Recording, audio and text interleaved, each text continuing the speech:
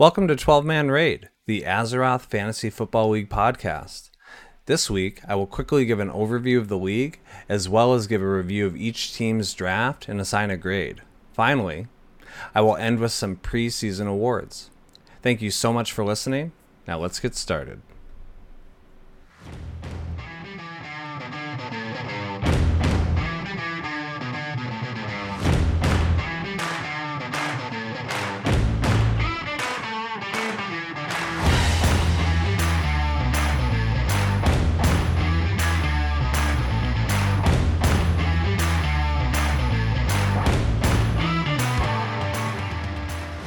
Hello, and welcome to 12-Man Raid.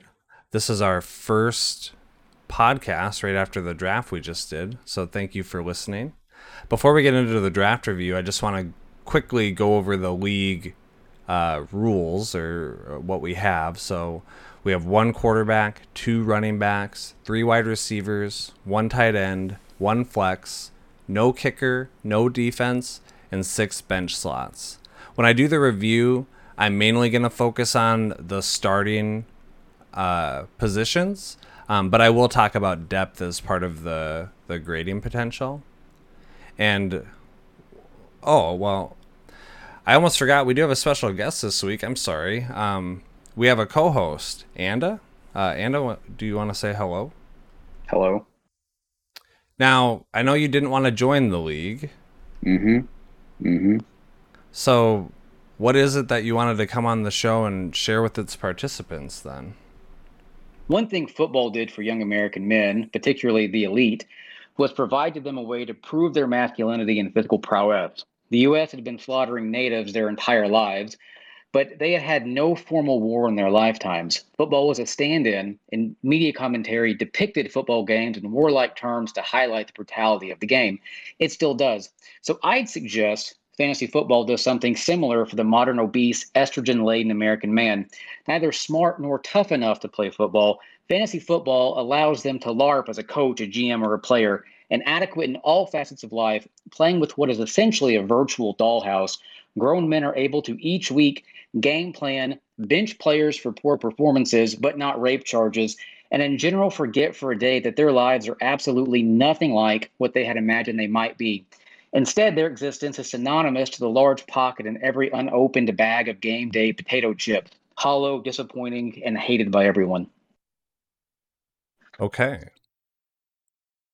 Well, thank you for that, and I'm sure we will all keep that in mind.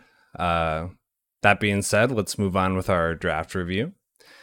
So for each team, when I do a draft review, I'm going to give them a grade at the end. And the grades that are possible are based on the World of Warcraft quality system. So you can, from bottom to top, you can have a grade of poor, which is the worst possible grade. Common, which means the team is strong in the first couple of rounds, but it quickly starts to unravel and does not have much depth. Uncommon, which would be green. The team has some clear strengths and clear weaknesses.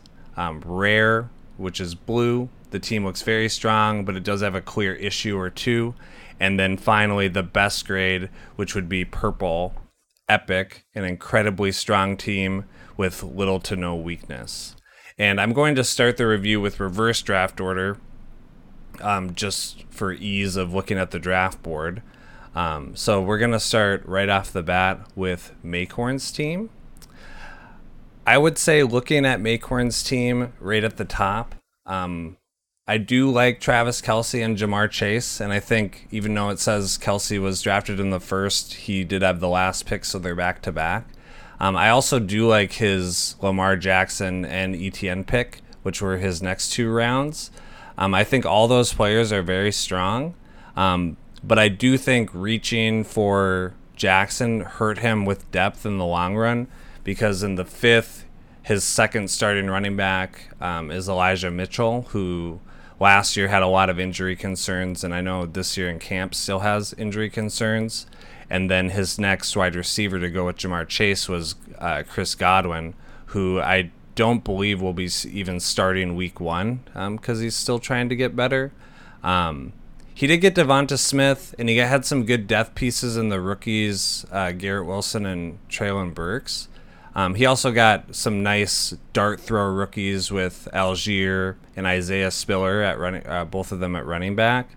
And I don't think that these are bad picks, but I don't like them in a bunch just because you have a lot of unknown going into a team that kind of needs depth with players like Mitchell and Godwin. So overall, I gave Maycorn a poor/common because I think worst case scenario, this team ends up poor, and I still think even best case scenario, it ends up common. If this was a piece of gear in the game, it would get auto sold to the vendor if you had an add-on for that. Now, for each team, I also wanted to end with something nice to say.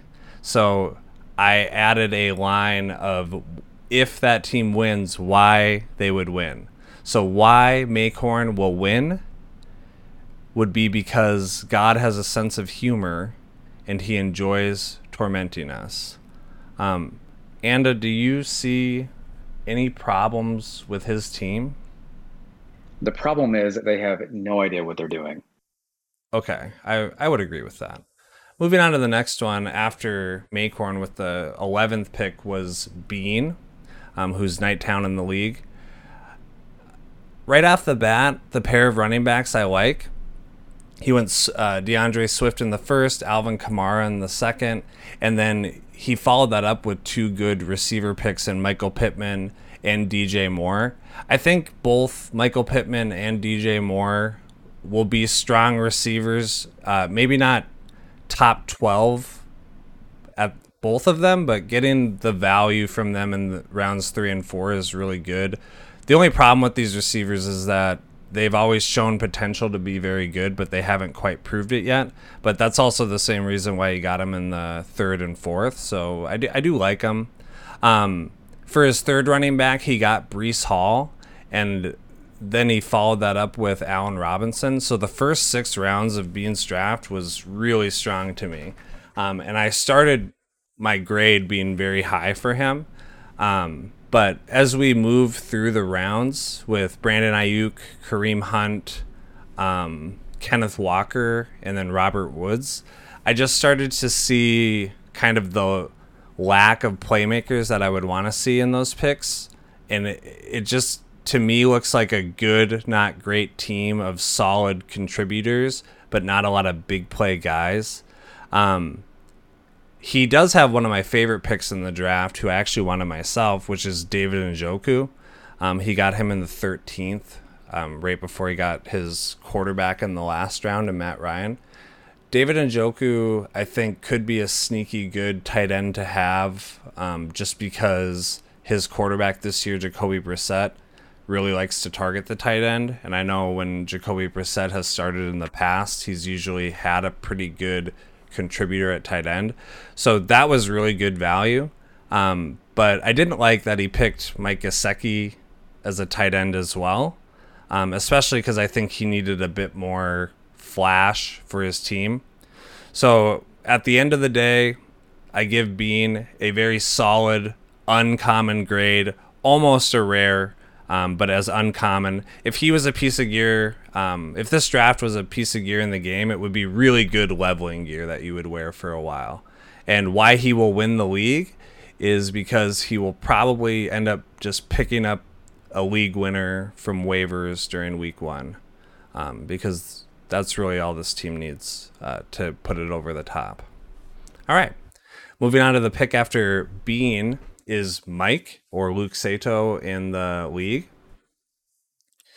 For Mike's team, like the other teams before it, the first couple picks I think are good, just because the first rounds have kind of not can't miss players. Justin Jefferson, I think, will end the year as a wide receiver 1 overall in the league. I think he's very, very good. I think Kirk Cousins is slightly underrated. And I still think Adam Thielen has enough in the tank that Jefferson will get favorable matchups, and just alongside the regression that will come from Cooper Kupp, I think Jefferson is a really strong contender to be the first receiver off the board even.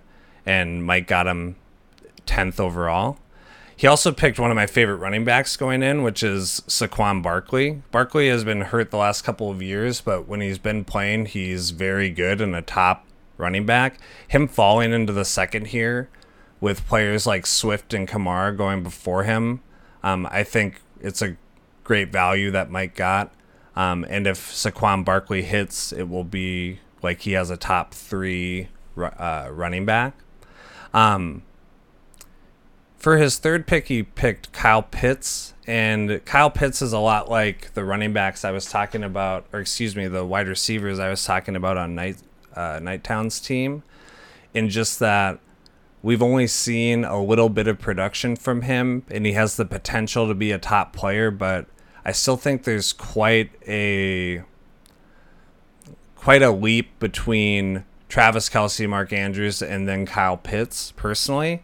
And I don't know if taking Pitts in the third is too high, but with the draft position that Mike had, I don't think taking Pitts was really the pick. I would much rather have someone like Michael Pittman or Travis Etienne that the two after him got. After that, he follows it up with Terry McLaurin, Kyler Murray, Clyde Edwards-Helaire, and then Rashad Penny. I think these picks are fine, but drafting Kyler Murray in the 5th, again, is just starting to move away from having depth early, especially with a player like Saquon Barkley, and then taking a risk with Kyle Pitts taking the next step. Trying to get a top quarterback there without shoring up your team when you have a weakness like that, I think can end up rough. Clyde Edwards-Helaire could be a great pick, but the sentiment going in is that it's kind of his job to win back. So Mike will have to be watching Chiefs games, hoping Edwards-Helaire gets off to a nice start, or he could be benched this year or become the second running back on his own team. Rashad Penny to me is an interesting player in that he is really good every time he plays, but this will be his 6th year in the league, and I think last year was the first time that he had really any sustained games because he gets hurt so often. So on top of that, Seattle was a much better team last year with Russell Wilson, and this year they're in contention for the 1st overall pick. Bad teams usually don't run the ball. They throw because they're behind. On top of that, Rashad Penny doesn't really catch that many passes, so I think all of that stacked against him, it could be rough having Penny. And then after that, Mike took Rashad Stevenson, Chase Claypool, Cole Kmet as a backup to Kyle Pitts, and then picked up a couple wide receivers in Devontae Parker, Galladay, and finished it out with Mark Ingram, the backup in New Orleans, and then finally Justin Fields. All of these have the same problem that basically was happening after the Kyle Pitts pick, in that these players are high risk. They've done it before, players, but all of them have a very clear problem, which makes them drop. And I think putting them all together is really, really risky. I'm not going to go through every single one because I've been talking about Mike's team for a while. But I would say my favorite out of all of these picks would be Ramondre Stevenson. I think if anything could bring his team up, and especially if Barkley hits, having Barkley and Stevenson both playing well would have a really strong running back core. I also do really like Cole Kmet. And I think if that Pitts pick could have been Michael Pittman or Travis Etienne, this team would look really strong just because Cole Kmet is a startable tight end. And picking him here while having Pitts just makes it so you can't really play him. So at the end of the day, I gave Mike's team a solid common grade. And if it was a piece of gear in the game, it's a unique transmog at the very least. You're not really wearing this gear for a boost, but you are happy that you got it. And why his team will win is because, well, there's gold and gambling involved, and we all know that that is Mike's forte. So All right, moving on to the next one is Zorbis. I really liked Zorbis's team in the first 5 picks, especially. His first pick, he was pick 9. His first pick was Joe Mixon. And then he followed that up with Stefon Diggs, the wide receiver. He took Justin Herbert in the 3rd, which I'm always against picking QBs high, but out of all the QBs going high, I liked Herbert the most. Patrick Mahomes and Josh Allen both went in the 2nd, so getting Herbert at the end of the 3rd, I think, is fine if you want to pick a quarterback high. That would be the one that I would take. And then he got T. Higgins, who I think is pretty underrated for being on the same team as Jamar Chase. And typically wide receivers in their 2nd year break out, start breaking out, and that would be what Jamar Chase would be doing. However, Jamar Chase broke out as a rookie, and I think because of that, he'll see a lot more attention this year, and I think that could open things up for Higgins, who really ended the year super hot last year and looked really good in the playoffs as well. So I kind of like targeting players that look good toward the end of the season and not just on an overall season points standpoint. And T. Higgins is one of those guys. Another guy that did that I also really like is A.J. Dillon. I think A.J. Dillon, in terms of a 5th-round running back, going around other players like Elijah Mitchell, Breece Hall, Josh Jacobs, A.J. Dillon has the biggest potential to become a league-winning running back, in that if Aaron Jones gets hurt, A.J. Dillon will have all of the work for the Packers. I'm not even sure who they have behind A.J. Dillon. I think it's a rookie. I'd have to look.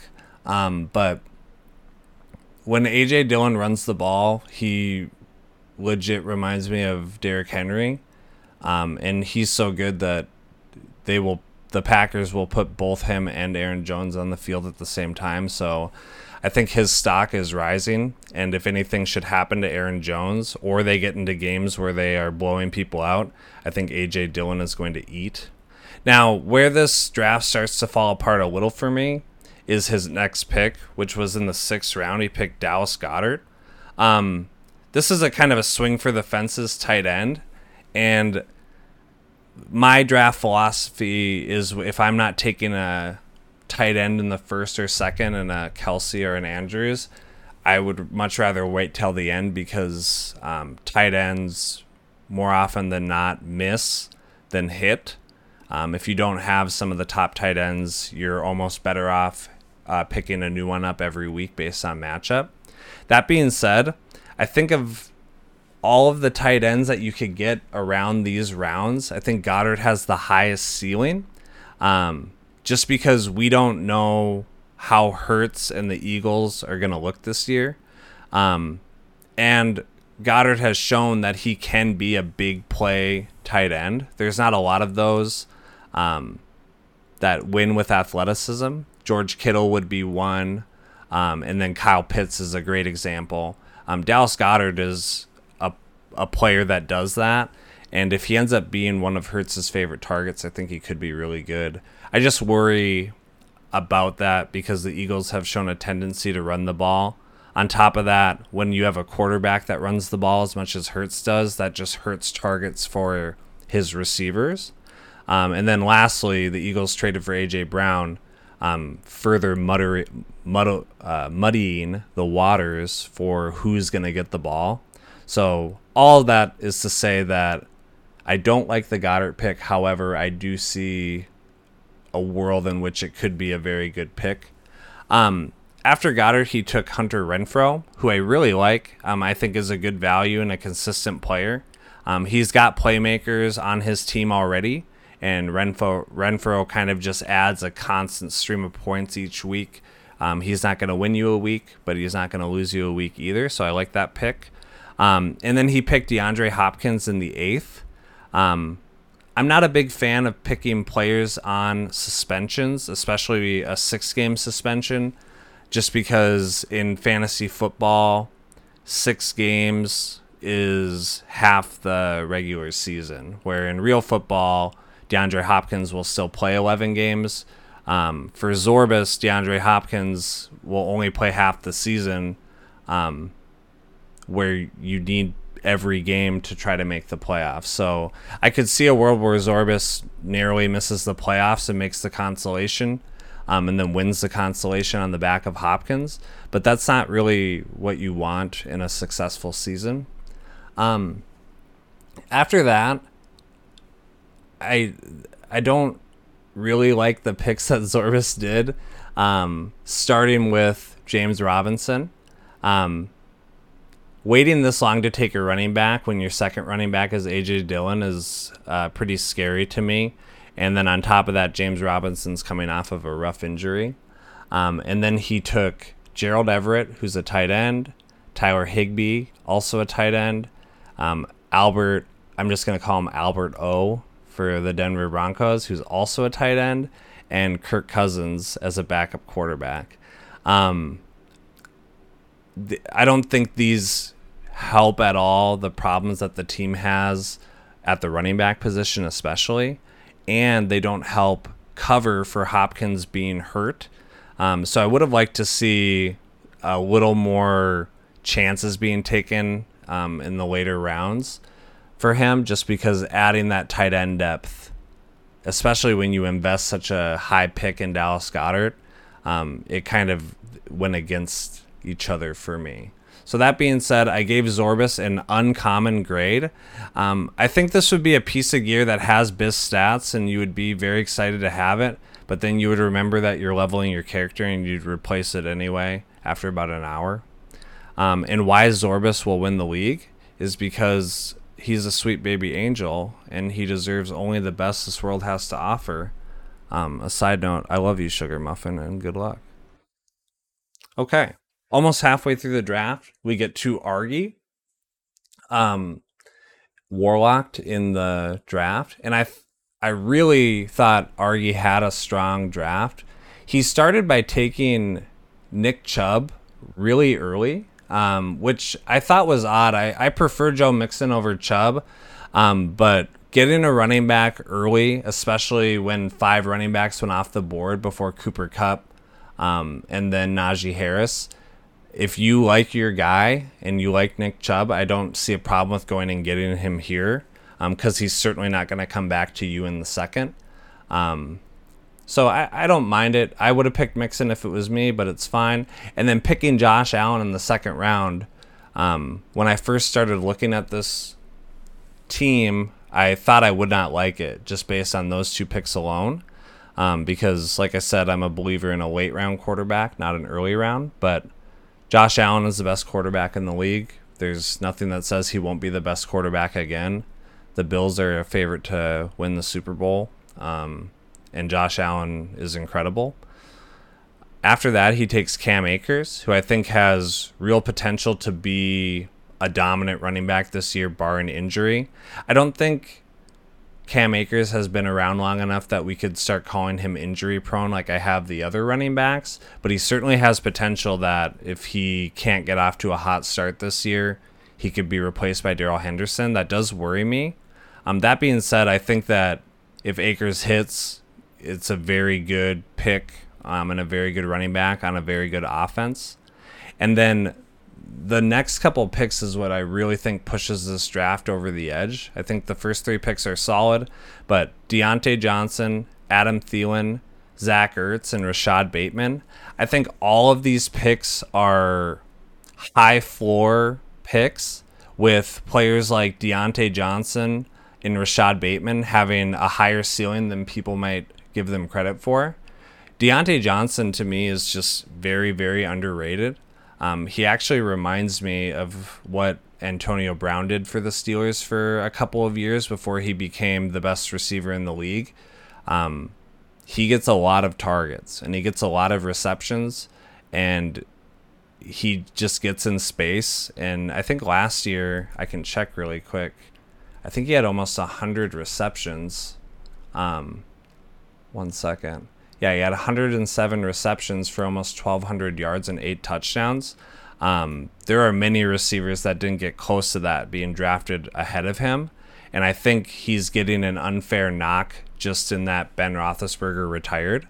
And he has a bad quarterback throwing to him this year.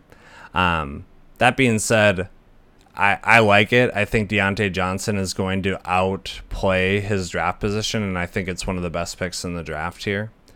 Same with Adam Thielen. I think with all the attention Justin Jefferson gets and the age of Adam Thielen, he's underrated. Last year he had 15 touchdowns, which is absolutely incredible, and I don't think there's anything that says Kirk Cousins won't continue to target him in the end zone. Moving to Zach Ertz, all the things I said about DeAndre Hopkins kind of apply in reverse to Zach Ertz, in that DeAndre Hopkins is out for 6 weeks and Zach Ertz is not. They play on the same team, meaning that Ertz will see a lot of targets and receptions that he wouldn't see if Hopkins was on the field. And I think early in the year especially, Zach Ertz is going to be very good for the Cardinals. Last year, Kyler Murray showed that he liked to target Ertz even with Hopkins around. So I think it makes sense that he could be a good tight end. He was drafted right after Goddard, which I think is a bit of a reach, but at the same time, I see the reasoning and where he could turn out, and I think the floor is a bit higher than a kind of a home run swing like Goddard. And then finally, Rashad Bateman, I think, has potential to break out as a strong wide receiver too, just because Marquise Brown was traded to the Cardinals, and Rashad Bateman is kind of their guy. He doesn't have a lot that he's shown in the past, but I know when he came out to get drafted, I really did like him as a rookie. After that, I like the depth here. Taking Devin Singletary, that could be a starting running back for one of the best teams in football, the Bills, in the 8th round. That's a great shot to take. Sky Moore is a receiver for the Kansas City Chiefs. He's a rookie. And with Tyreek Hill leaving, always a shot to turn into something. I do think rookies take a bit longer to kind of turn on in the season, so having to wait that out might be rough, but other than that, I really like it. And then finally, finishing with a couple more rookies and high upside players like Irv Smith, Jalen Tolbert for the Cowboys, and Zamir White. At the end of the day, I give Argy probably the lowest possible grade of epic. I think if this was a piece of gear in the game, it would have maybe one of the stats be BIS, and eventually it would be upgraded. But right off the bat, if you're getting this week 1 or 2 of a patch, you're very happy. And I think this draft is good, mainly because it is very solid. Why he will win the league this year is because all the time he took to make his picks was spent actually making pretty good draft decisions. So good job with that. All right, we're officially halfway through, and we'll get to the next draft, which was Devastator. Devastator started with Najee Harris and then picked Patrick Mahomes. And this looks really similar to Argy's draft in that they could have swapped players in their positions and be pretty much in the same spot. Basically, everything I said about Argy's draft applies to Devastator's draft. I think Harris is a fine running back. I do prefer Chubb, and really I prefer Mixon over both of them. But at the same time, if you like your guy, my guy in this case is Mixon. If they like Harris or Chubb as much as I like Mixon, I can really see an argument for any of them. And then Patrick Mahomes is great. We know he's great. I like Allen more for the running ability, but Patrick Mahomes after Allen is how I have them as well, with Herbert third. I think Herbert is closer to Mahomes than Mahomes is to Allen. But anyway. And then Devastator picked A.J. Brown, who is the receiver that was traded to the Eagles that I talked about for Dallas Goedert. He picks Cortland Sutton, Dalton Schultz, the tight end for the Cowboys, and then finally DK Metcalf for the Seahawks. I like all of these picks right here. Cortland Sutton, I think has a legitimate possibility of being a top 12 wide receiver for Russell Wilson. I know all of the fantasy analysts right now really, really love Cortland Sutton. And I have a tendency to, when everyone's zigging, I like to zag. That being said, getting Cortland Sutton and the potential that he has in the 4th round is what makes him so appealing to me. We have players like Davante Adams and CeeDee Lamb going in the 2nd in kind of similar positions, and Cortland Sutton has shown he is every bit of player, at least as CeeDee Lamb. Comparing him to Davante Adams might be a little much, but with Adams moving to the Raiders and then Russell Wilson coming to throw the ball to Sutton in Denver, I mean, getting Sutton in the 4th versus either of those guys in the 2nd seems like a good deal to me. Dalton Schultz, I think, is a better tight end than people give him credit for. I don't think when you watch Dalton Schultz that he does anything special, other than he gets targeted by Dak Prescott all the time. I don't think Dalton Schultz is going to win you the game on a big play like someone like Kelsey or Kittle or Pitts would. But I do think he's a really consistent tight end who will end the year with like 80 receptions, 800 yards, and 8 touchdowns, something like that. Because I think he will just get targeted, especially early in the season because Dallas has had some injuries. And then finally, getting DK Metcalf in the 6th is just insane value to me again. Suffering from what a lot of these players who go in the middle rounds suffer from. Great player on a bad team. And I think value gets misjudged when you have a player like this on a bad team. People tend to avoid them because they want high-scoring offenses. But if this is the only thing available, even for the bad team, he's still a great player. And, as I said before, bad teams tend to be losing, and teams that are losing throw the ball. And DK Metcalf is a wide receiver, so he benefits from garbage time. And I think he benefits from garbage time more than other receivers just because he is a freak of nature athlete and really doesn't need much space to get a long touchdown. So all of that being said, I really like his wide receiver core in A.J. Brown, Cortland Sutton, and DJ Metcalf. I think it has a solid floor and has week winning potential with big plays from Metcalf. His second running back is Miles Sanders, who I don't like as a second running back, but I think the consistency he got from the other picks helps. And then finally, one of my favorite picks on his team is Allen Lazard, who is another wide receiver. But in our league, we have 3 wide receiver positions, so you could actually start all 4 of the receivers I've talked about. And Allen Lazard has potential to be the wide receiver 1 for the Green Bay Packers. So while I think Miles Sanders is a weakness, I think all the wide receiver picks that go with it is a strength. After that, he takes Dak Prescott, Julio Jones, Hunter Henry, Jarvis Landry, and then only a third running back in Jamal Williams. And I would say the only real weakness I see in the team here is that he has 3 running backs. But I think the 3 running backs he has are good enough that Miles Sanders will see enough play to get points each week, as will Jamal Williams. And it will get him enough points similar to Dalton Schultz in that it will prevent him from losing and allow his really strong wide receivers and quarterback to win him the week. His last pick kind of made me chuckle. It's Odell Beckham Jr., who's currently not on a team. And with that, I'll go into the grade. I give Devastator a grade of epic. And I think that if he was a piece of gear in the game, he would be a best-in-slot item.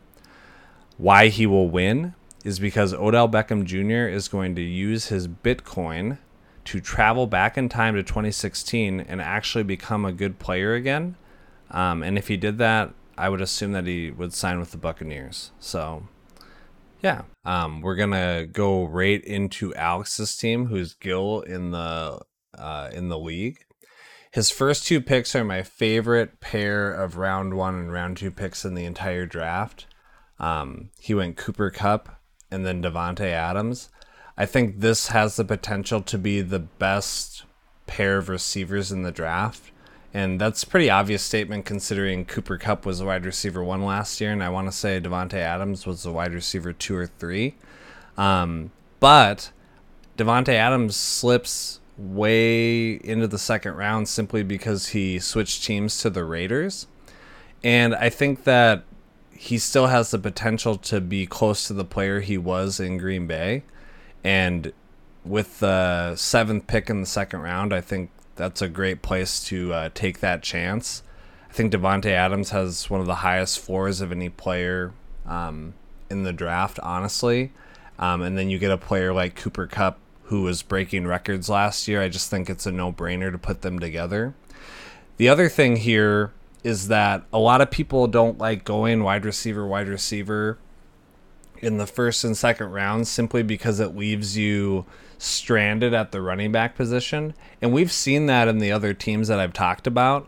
All the teams that took an early tight end or an early quarterback, which I believe was 5 of the 6 teams I've talked about, I've talked that all of them have issues with depth at the running back position. That being said, the 3rd round pick that Alex had in James Conner is such a good pick.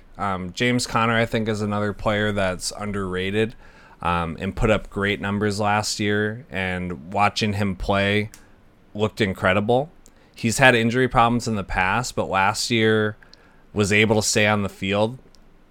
He still had the typical nagging injuries that he's kind of been known for lately, but the important thing was he was able to play. The other thing is the Cardinals really showed, almost frustratingly so, that when they get in the red zone, they are just going to run the ball over and over and over again. And James Conner was a huge beneficiary of that last year, and I don't see that changing. They let Chase Edmonds go, who was a great 1-2 punch with Conner last year and actually started as the starter till James Conner took that over. And I just really love James Conner in the 3rd round here, especially pairing him with Cooper Kupp and Davante Adams. Taking Russell Wilson in the 4th, I'm not going to keep repeating myself over and over, but taking quarterback early to me is rough. That being said, the first 3 picks are very strong, and make it less of a bad pick, I guess. And then again, I don't want to keep repeating myself, but his 5th round pick was TJ Hawkinson, a tight end. So going quarterback and then tight end makes it tough to get depth at the running back and wide receiver position simply because you push the priority down so much in rounds. Where you start having to take bigger and bigger swings.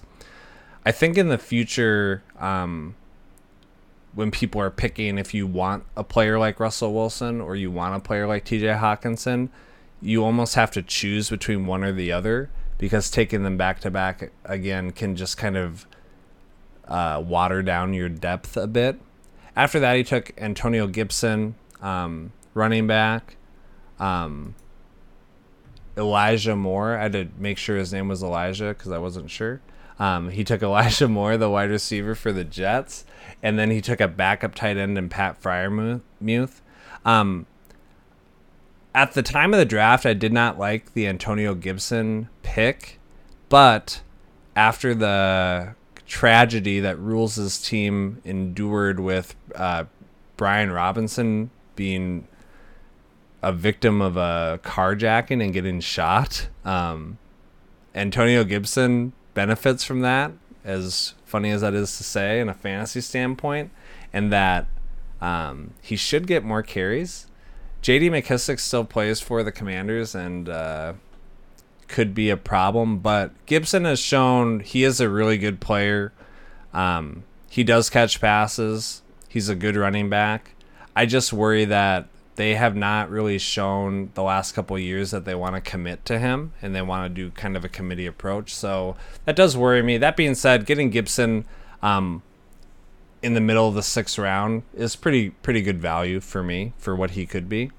Elijah Moore was a great rookie last year. He's kind of overshadowed by the really, really crazy good rookie seasons that we had with Jamar Chase, Jalen Waddle, Devonta Smith, and I think I'm forgetting one more, but it was kind of a historic rookie wide receiver season, and Elijah Moore played for a really bad team in the Jets, and he didn't really turn it on until the end of the season.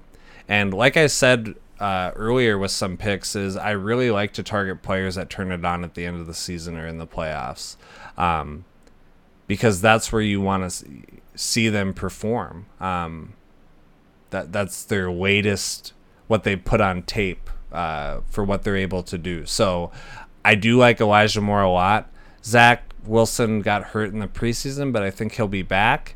And Elijah Moore produced without Zach Wilson last year anyway. So all of that contributes to the fact that I think he's a very good pick here. And having Cooper Kupp and Devontae Adams as your first 2 wide receivers makes a pick like Elijah Moore really, really good. Because if he turns out to be better than his draft position, that's the kind of pick that can push your team over the top. The Pat Freiermuth pick I did not like, simply for the same reasons I've said before, and doubling up on tight end really hurts your depth. And then after that, he took Michael Carter, the starter for the Jets right now at running back, but I think everybody knows that Breece Hall will be the real starter, and he went quite a few rounds earlier to Bean. And then Alex took George Pickens, a rookie wide receiver, Rachaad White, a rookie running back for the Buccaneers, Isaiah Pacheco, a rookie running back for the Kansas City Chiefs, and then finished it up with the stack of Marvin Jones, Jaguars wide receiver, with Trevor Lawrence, his quarterback. I like all these rookie picks, but like I've said before, rookies take a while to develop, and I think in fantasy football, early production is the most important production. So I like trying to take players that I know a little bit more about them. But getting rookie running backs always has the potential to win you give you really good value, simply because if their starting running back gets hurt, they could jump in and produce right away. So I think if Alex gets some help by the football gods and his players end up starting early rather than late, his team will be very strong. And I think his team will be very strong just on the back of his first 3 picks alone. So all of that contributes to the grade I will give his team is a rare. And I think if this team was a piece of gear in the game, it would be one of those crafted BOEs that you can buy on the auction house to boost your eye level early in the patch, and you can target stats. So a very good piece. Why he will win the league this year is because he is Space Jesus, the Lisan Al-Gaib, and it is his destiny. So good luck. Okay. Now, this is the granddaddy of drafts right here, the round 5, and that's Philly's team. I really love the first, I would say, 11, 12 picks of Philly's draft. So let's just run through these really quick. She went Dalvin Cook, Aaron Jones, into Keenan Allen, Jalen Waddle, and Brandon Cooks. All of these players are proven players that either have crazy consistency, like Keenan Allen and Jalen Waddle, or have really big play potential like Aaron Jones and Dalvin Cook. On top of that, Dalvin Cook and Aaron Jones play for fairly good offenses. Fairly good for Dalvin Cook, very good for Aaron Jones. The only thing hurting Aaron Jones right now is Aaron Dillon. But I really like Aaron Jones in the second here. just because he's shown what he can do. But the receiver core with Keenan Allen, Jalen Waddle, and Brandon Cooks is about the most consistent group of wide receivers you could probably get. One little concern there isn't a lot of big play potential, but I think Aaron Jones and Dalvin give you that big play potential. And then the quarterback that she has with Joe Burrow adds to that. Joe Burrow last year proved several different weeks that he can win a week all by himself. And having weapons like Jamar Chase and T. Higgins allows him to do that. So I really like Joe Burrow with this team just because you needed someone with a bit of a higher ceiling, and Joe Burrow has that. The seventh round really reached a bit and took Dameon Pierce, but Dameon Pierce is one of the best players I think to reach for. I don't know if he was officially named the starter, but he is the starter for the Texans, and he's had one of the best preseasons out of all the players this year, and he's looked really good. James Robinson in the past has proven that a rookie late round running back on a bad team can still be a great fantasy player, and I think Dameon Pierce compares to him quite well. And then her tight end pick, Dawson Knox, is just a great pick to go along with the consistency in that Dawson Knox has huge upside games where he gets multiple touchdowns. So I think this team has a great balance of consistency at wide receiver and running back with big play potential from some of the role players like Joe Burrow, Dawson Knox, and then at the running back position. She got some depth at running back with Melvin Gordon, who last year split carries with Javonte Williams and looks to continue to split carries. He's also in a contract year, which I don't usually read that much into, but you can take that for what it's worth. A lot of people like to target contract year players because they're kind of playing for their next job. And Melvin Gordon has always been consistently good in his career and somewhat underrated. Combine that with the fact that the Broncos look to be pretty good after getting Russell Wilson. I think Melvin Gordon could benefit from some garbage time touchdowns or just getting the ball more when they're up to give Javonte Williams a break. So I really like that. And then Philly's last 5 picks were spent the way I like to spend them, in risky players that have a chance to, in week 1 or 2, explode and be very, very good, or you can see what they are and drop them for waivers. And that starts with Kadarius Toney. He looked good in the games he played last year and looked very explosive. He's not had a good camp or preseason. He's been hurt, but he is a playmaker, and if he comes in week 1 and looks very good, getting him in the 10th is fantastic. Her backup for Joe Burrow is Trey Lance. Typically, I don't like taking a backup quarterback, but of all the late quarterbacks for upside, Trey Lance probably has the most with his running ability. So being able to hold Trey Lance and see what he is in the first couple weeks, having a good starter like Burrow, I just really like that with the strength of this team. And then finally finishing up with Jahan Dotson, rookie wide receiver for the Commanders, Khalil Herbert, a backup for the Bears, and then Austin Hooper for the Titans. I don't think these picks are crazy, but in terms of what they are, I actually really like them for 12, 13, and 14 picks, all for different reasons. Jahan Dotson is probably the most underrated first-round rookie wide receiver. I would guess that even people listening to this that know their football may have forgotten that he was a first-round wide receiver. And especially recently, wide receivers have been very good their rookie year, especially first-rounders. So there's always a chance that Carson Wentz really likes him. And having a player like Terry McLaurin on the other side only helps that.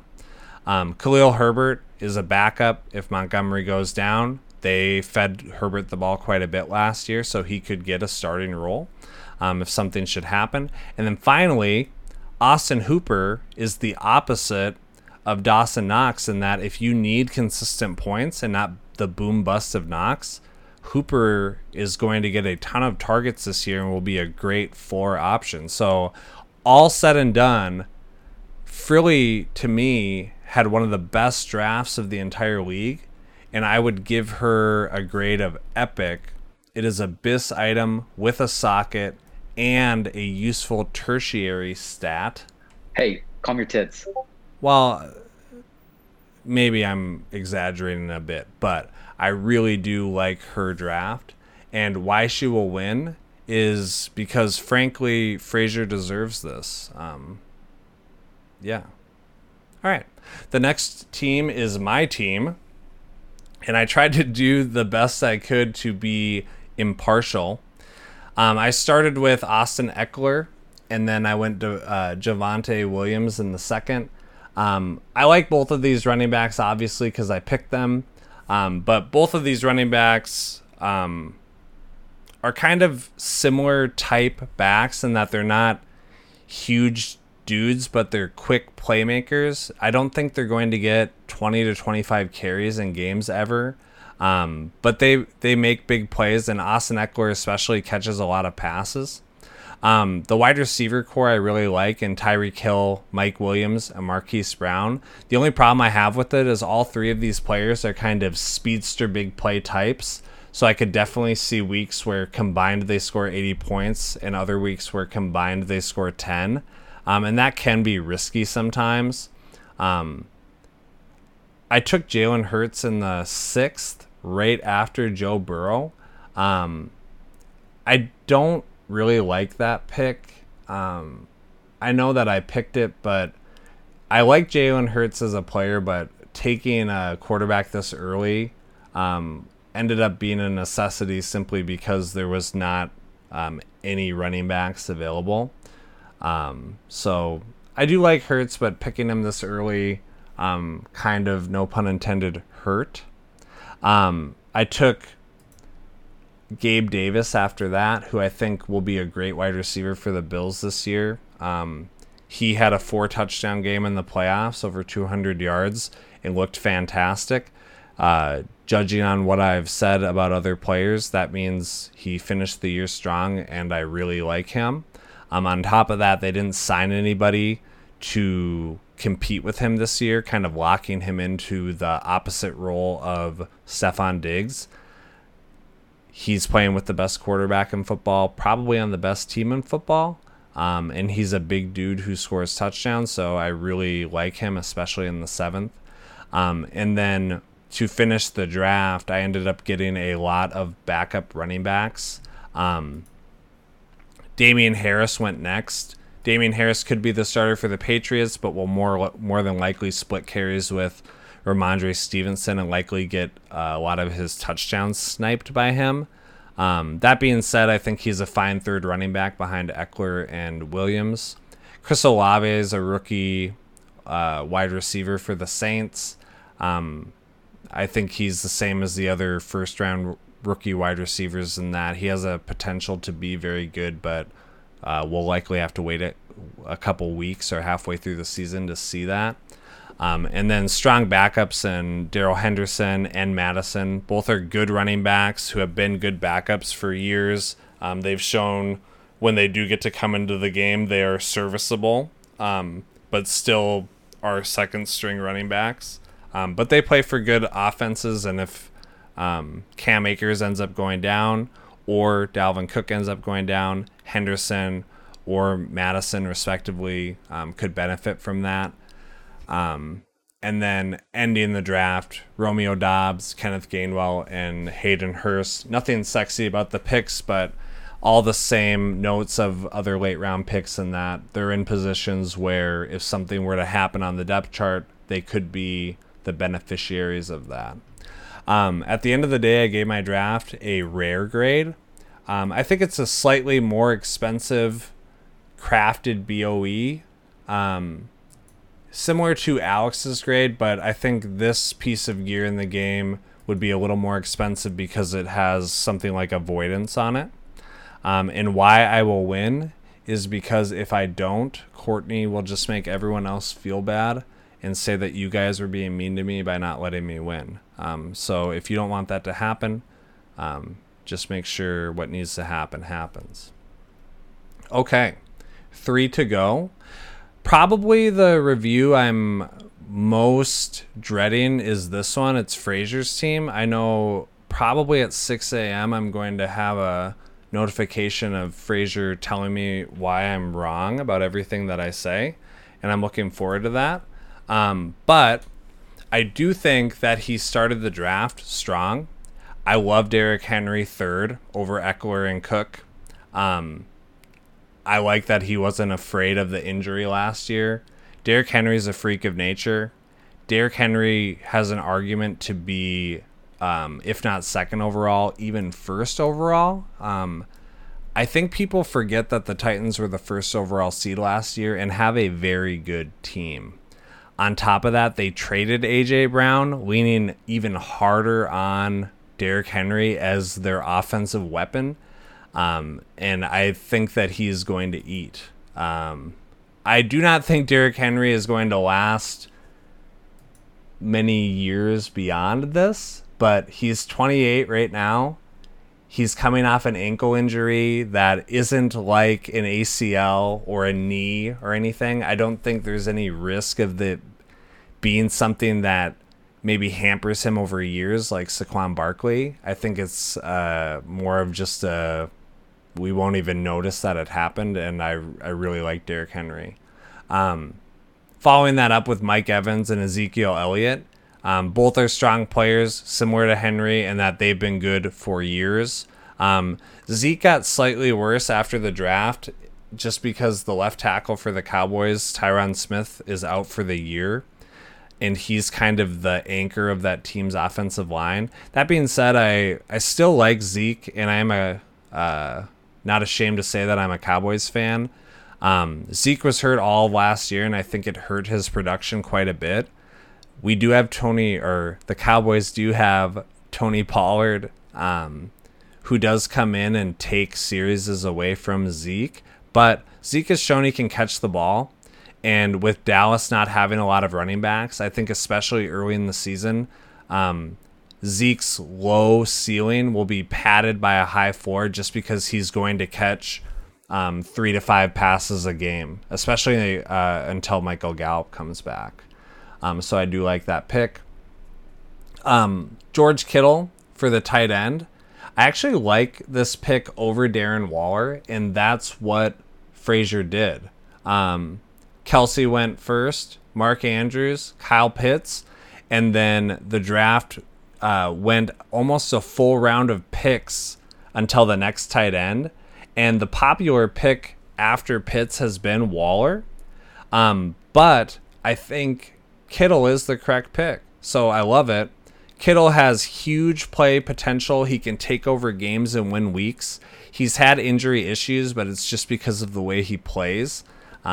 He does not go down. And I really like him to have a bounce back year this year. And even when he's been hurt, he's shown that when he can play, he does play. So I'm not as scared of his injuries as I am other players, just because George Kittle, if he can play, he will. The next pick was J.K. Dobbins, another player who was hurt last year. I would initially be scared of drafting someone like J.K. Dobbins, but when you have two running backs that are as consistent as Henry and Elliott, I absolutely love the pick J.K. Dobbins, just because Frazier can afford to sit and wait and see what Dobbins does in the first couple weeks, see what kind of work he gets for the Ravens, and he could absolutely finish the year as a top 12 running back on the team that runs the ball more than anybody else, the Baltimore Ravens. So I like that.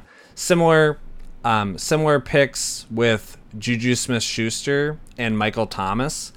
I don't think that Juju has the ceiling that everyone was hoping he had when he played for the Steelers, But I do think he will be a value for the Chiefs because he'll get to play his more natural position of being kind of a slot receiver, high volume guy. And I think getting him in the end of the sixth here is just good value. He gets to pair nicely with Mike Evans because Mike Evans is kind of a big play guy, and I just like the combination of those two receivers. On top of that, having Michael Thomas come back, if Michael Thomas returns to form, he could make a pretty deadly combination of receivers on this team. And then finally, we had picks like Drake London, the first rookie wide receiver taken in the draft, Tyler Boyd, Russell Gage, and Sammy Watkins.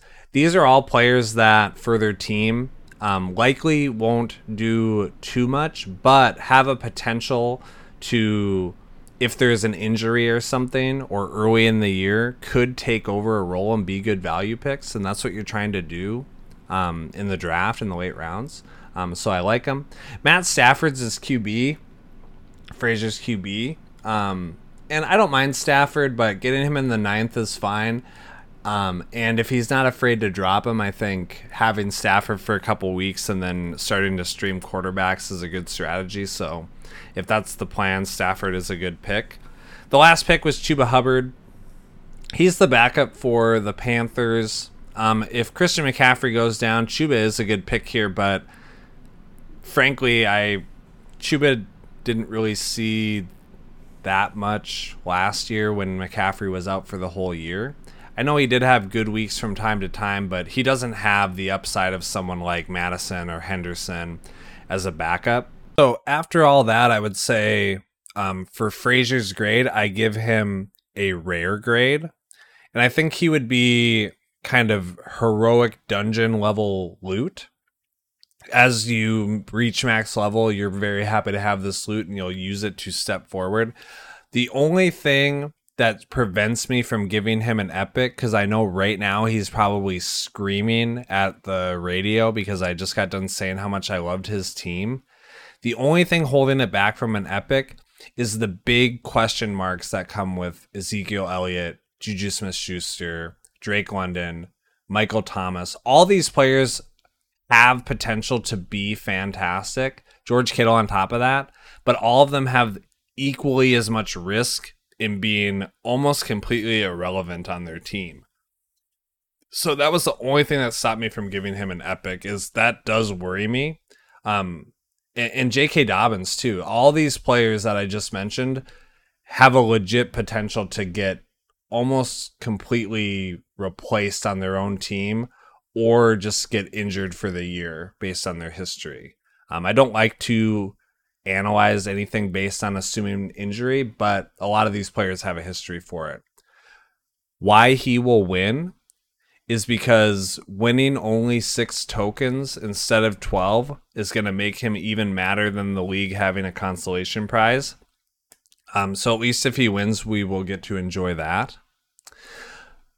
The second to last team I'm going to review is Rules' team.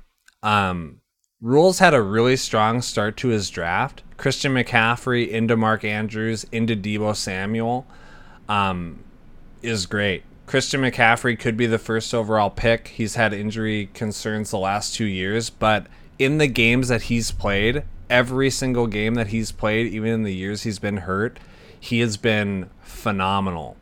So even if he is hurt, we know when he plays, he is a week winning running back and not even close to being, I mean, everyone knows he's the best running back. The only thing that makes him slip to the second pick is that he's been hurt the last 2 years. So it's about as good as it gets.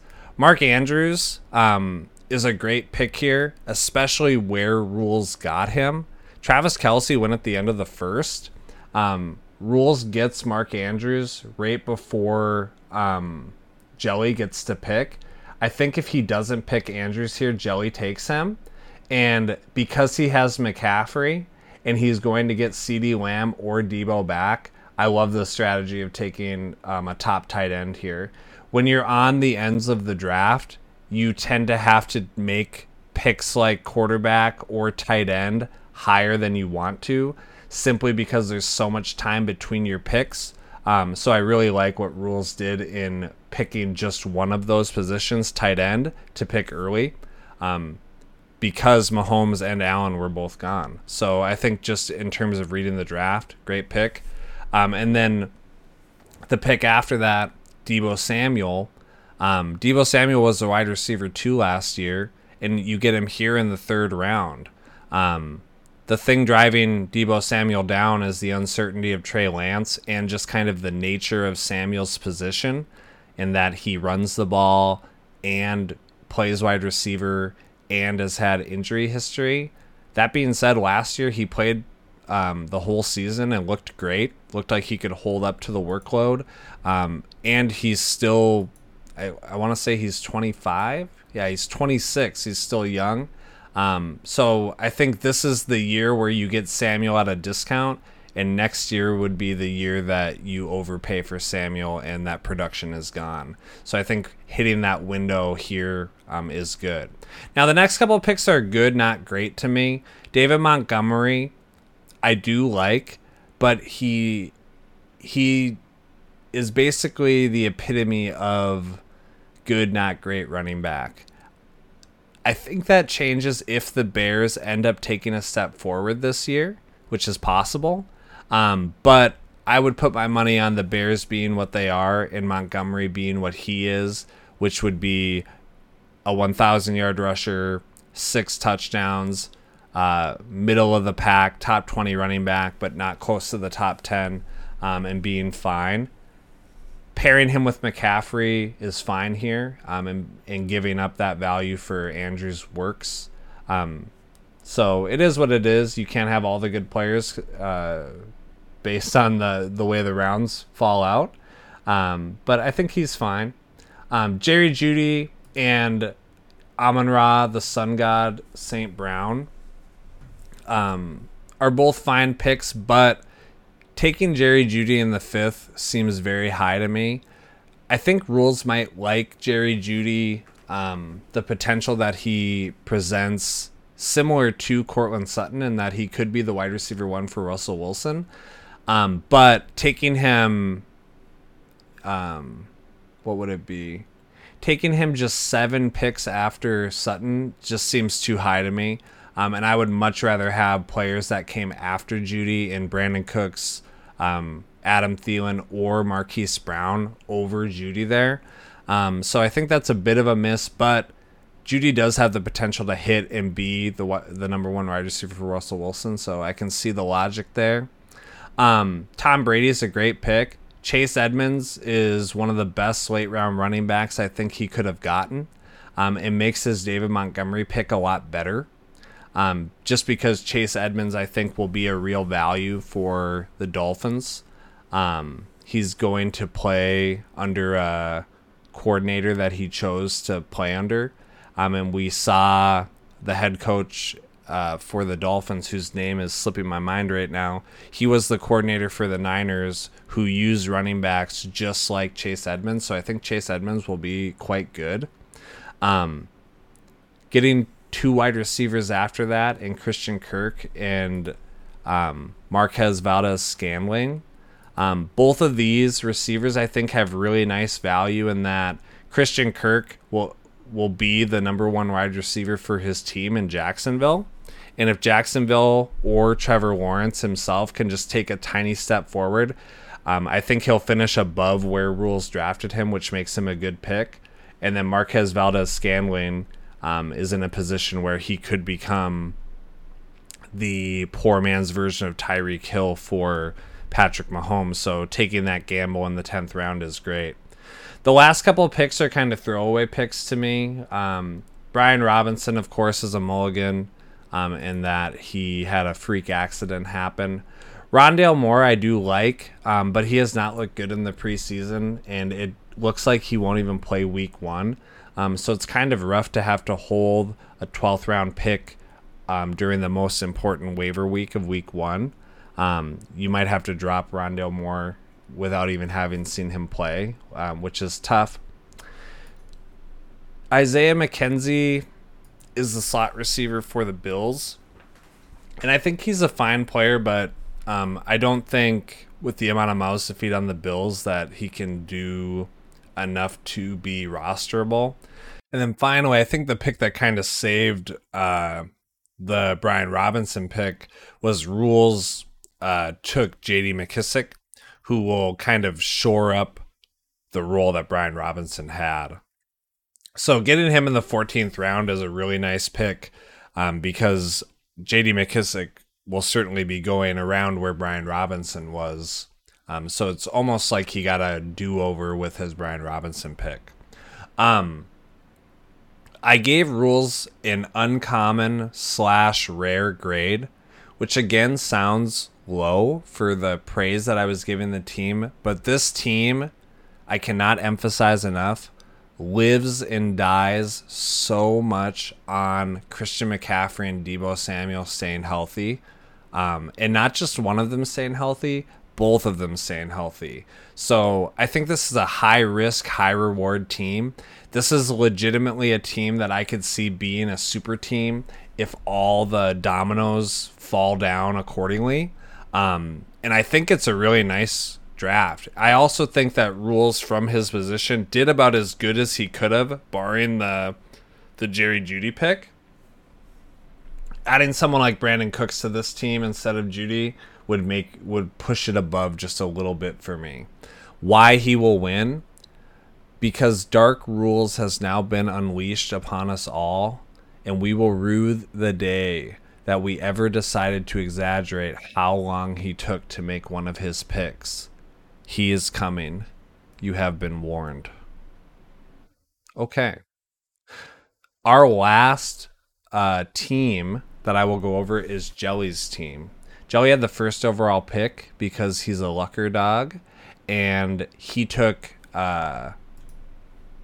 Jonathan Taylor with that pick, which is pretty chalk. And then he didn't have a pick again until the 24th pick, where he took CeeDee Lamb. I talked about Deebo Samuel already, so I won't talk about him again, but I like Samuel over Lamb. I'm a Cowboys fan. I am a little scared of where CeeDee Lamb is going right now because I don't see him as a big play producing wide receiver one. However, I would absolutely love to be proven wrong. Just having CeeDee Lamb as your wide receiver one scares me a little bit because he did show a tendency last year to have games where he disappears. And I really don't like my top wide receiver on my team to be someone that can disappear completely from a game. That being said, the third year for a wide receiver is the best year to gamble on them. That is the year where wide receivers figure it out. So Jelly could have a really great receiver in CD without the injury risk that Deebo presents. His second running back he took in the third, Leonard Fournette. I absolutely love Leonard Fournette as a running back too. He's one of my favorite players to target. He kind of gets forgotten about, but he will be one of the biggest beneficiaries for the Buccaneers kind of getting off to a slow start with some of their receivers being hurt. I really think they're going to lean on Fournette very hard. And they showed that by letting Ronald Jones go. And at the end of last year, Leonard Fournette was an absolute animal, getting 20 to 25 carries in games and just looking like a workhorse running back. So him, along with Jonathan Taylor, Jelly might have two of maybe the 5 or 6 handful of running backs that are really guaranteed almost every touch on their team, or 90% of them at the running back position. And that's kind of the odds game that you want to play. He took Darren Waller next, which I think is a fine pick, but Darren Waller scares me a little bit because right now he's in contract negotiation mode. And he hasn't really been practicing or playing too much. On top of that, Darren Waller did not look super great last year because Derek Carr did not force feed him the ball like he had in the past. And I think that only becomes more of a problem because the Raiders got Davante Adams. On top of that, Hunter Renfrow showing up last year as being a really good slot receiver, I think all combines to make Waller riskier than he has been in the past. He has a solid floor, but not as solid as it has been. So picking him at the end of the fourth over George Kittle. Or no, excuse me, I got that wrong. He picked Waller after Kittle. I think picking him that high is okay. But I do have worries about Waller, and I think there's a really clear separation between Travis Kelce, Mark Andrews, and then Pitts and Kittle down to Waller. I would almost rather have Dalton Schultz than Waller simply because you can get a 2-round discount on Schultz, and I think they'll be the same player. The next picks that Jelly had were Josh Jacobs, who normally I don't like, but as a third running back, I love. Pairing him with Fournette and Taylor, getting someone like Josh Jacobs, I think gives you some nice depth at the position. 2 rounds after that, he picked up a similar player in Cordero Patterson, and that Patterson may not be a great running back 1 or 2 on your team, but having him as your 4th running back is just insanely good depth for 2 already strong running backs, and both of them are great flex candidates for good matchups where they're favored to win. Helping out CeeDee Lamb in the 6th and the 7th, Jelly took Darnell Mooney for the Bears, who looked great last year. He's going into his 3rd year along with CeeDee Lamb, and like I said before, 3rd year is the year to target wide receivers. That's when they usually make their biggest jump, and Justin Fields is coming off his rookie year, and if he takes a step forward, Mooney could really benefit from that. So even though getting a wide receiver in the 6th round as your wide receiver 2 is generally a weak receiver, I think the upside for Mooney is really good for that value. Amari Cooper is not a sexy pick. I think a lot of people think Amari Cooper is a lot worse than he is, but if Amari Cooper is anything, he is consistent. He's good for 1,000 yards. He's good for 6 to 8 touchdowns. It's not always pretty in how he does it, and that he'll put up zeros sometimes, and he does have injury concerns all the time. But if he can play, he plays, and at the end of the year, he kind of balances out his inconsistency by being consistently explosive every year and having a week winning game. So I do like Cooper as the 3rd receiver here. For quarterback, Jelly got Aaron Rodgers. He got Michael Gallup. If Michael Gallup comes back right off the pup in the first 4 weeks, I think he's a good pick. I would not hold him longer than that. However, if I started hearing anything about Michael Gallup taking longer to come back, I would drop him. Getting a good upside rookie running back on a really good offense in James Cook for the Bills. DJ Chark in the 12th, I actually really like as a potential really nice value pick. Simply that we don't know what's going to happen with the Lions aside from Amon-Ra St. Brown. It's very possible that DJ Chark comes in and even becomes the wide receiver 1 over Amon-Ra. So I like taking the chance on that, and DJ Chark has been good on a bad team already with Jacksonville for a number of years. And Jared Goff is still able to throw the ball in garbage time. So I do like DJ Chark. And then he rounded the rest of his draft out with Mecole Hardman and the rookie Tyrion Davis-Price. Tyrion Davis-Price is probably one of the best last picks of the entire draft that you could get, simply because after the draft, the 49ers released his main competition, which was their rookie last year. I can't remember his name off the top of my head, but that alone brings his value up because he plays for the 49ers. The 49ers always run the ball. It doesn't matter who's running the ball. If they get carries, they produce. A birdie just whispered in my ear that the player I was searching for is Trey Sermon. And yeah, Tyrion Davis Price will take the role of Trey Sermon. And if anything happens to Elijah Mitchell, Jeff Wilson, or anything, having the upside that Davis Price has, and just the guarantee that any running back starting for the Niners is good, that alone is a good enough reason to roster him. The grade I'd give Jelly's team is our last grade of epic. However, I do think that this would be kind of like an epic in the way that it's an LFR version of your 4th tier piece. You're very thankful to get it. It's a huge power upgrade, but it will be replaced. And that mainly stems from the question marks at wide receiver with CeeDee Lamb and Darnell Mooney. I don't think you have any guarantee of production there, but you do have immense upside, which I really like. And DJ Chark, I think, is a really sneaky good upside pick as well. Why he will win? It's because Jelly didn't actually draft his team at all. Charlie did. Jelly was driving, and I'm on to you, Charlie. Okay, so that will do it for the draft review.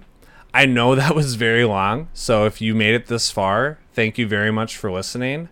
Now, we are going to move on to our last segment, which is the awards show. And it's time for our preseason Cream of the Crop awards, sponsored by the Macho Man, Randy Savage. But the cream will rise to the top, oh yeah. Thank you, Randy. Okay, our first award is the Black Noir Award, which recognizes greatness in the area of not speaking or communicating in any way. And this goes to Bean for excellence and never really typing in Discord or Sleeper. The cream of the crop! Our next award is the Wow, That's Kind of Aggressive Bro Award, which recognizes greatness in the area of slightly surprising demonstrations of aggression and passion. And that goes to Rules Unclear for excellence at yelling at people when it's their turn to pick, as well as frequently dunking on them with phrases like, when you snooze, you lose. The cream of the crop! Our next award is the Macorn is a Bitch in all caps award, which recognizes greatness in the area of calling Macorn a bitch using only capital letters. This goes to Frazier for excellence in reminding Macorn that he is, indeed, a bitch. The cream of the crop! Got him. He did get him. Good job pointing that out, Anda. And finally, our last award is the Academic Achievement Award, which recognizes greatness in the area of academic success during the draft. And this goes to Frilly for excellence in reminding everyone that she has studying to do instead of actually studying. The cream of the crop! A special congratulations does go to Jelly for breaking the all-time record for draft selections while driving. This was a record previously held for 9.5 years by a long-haul truck driver named the Butt Fumbler. And when I asked Jelly for comment on this momentous achievement, he said, quote, "Sorry, I can't talk right now. I'm driving." So congratulations to that, for that, Jelly. The cream of the crop! And to all the Cream of the Crop award winners, your award is in the mail. So look forward to getting that. And with that, I'm going to end the show. Just a quick note about future possible shows. Me and Bean are planning to do a weekly recap of games where we'll talk about what happens that week with matchups, as well as possible other topics like waiver pickups and things like that. For the week before the season, next week, we are probably going to do a quick show just with some last minute before the season tips targeting newer players that maybe just have a couple things that we could remind them of and hopefully have some helpful tips. So look forward to that. Lastly, if you have any feedback on how this went and how I can make it better, please let me know. I would love to do that.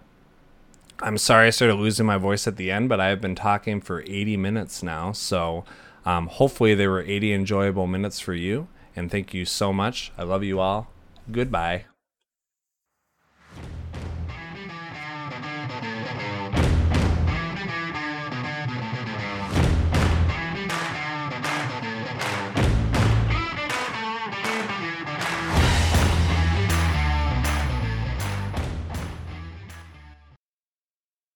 Testing 1 2 3. Testing 1 2 3. Hey, calm your tits.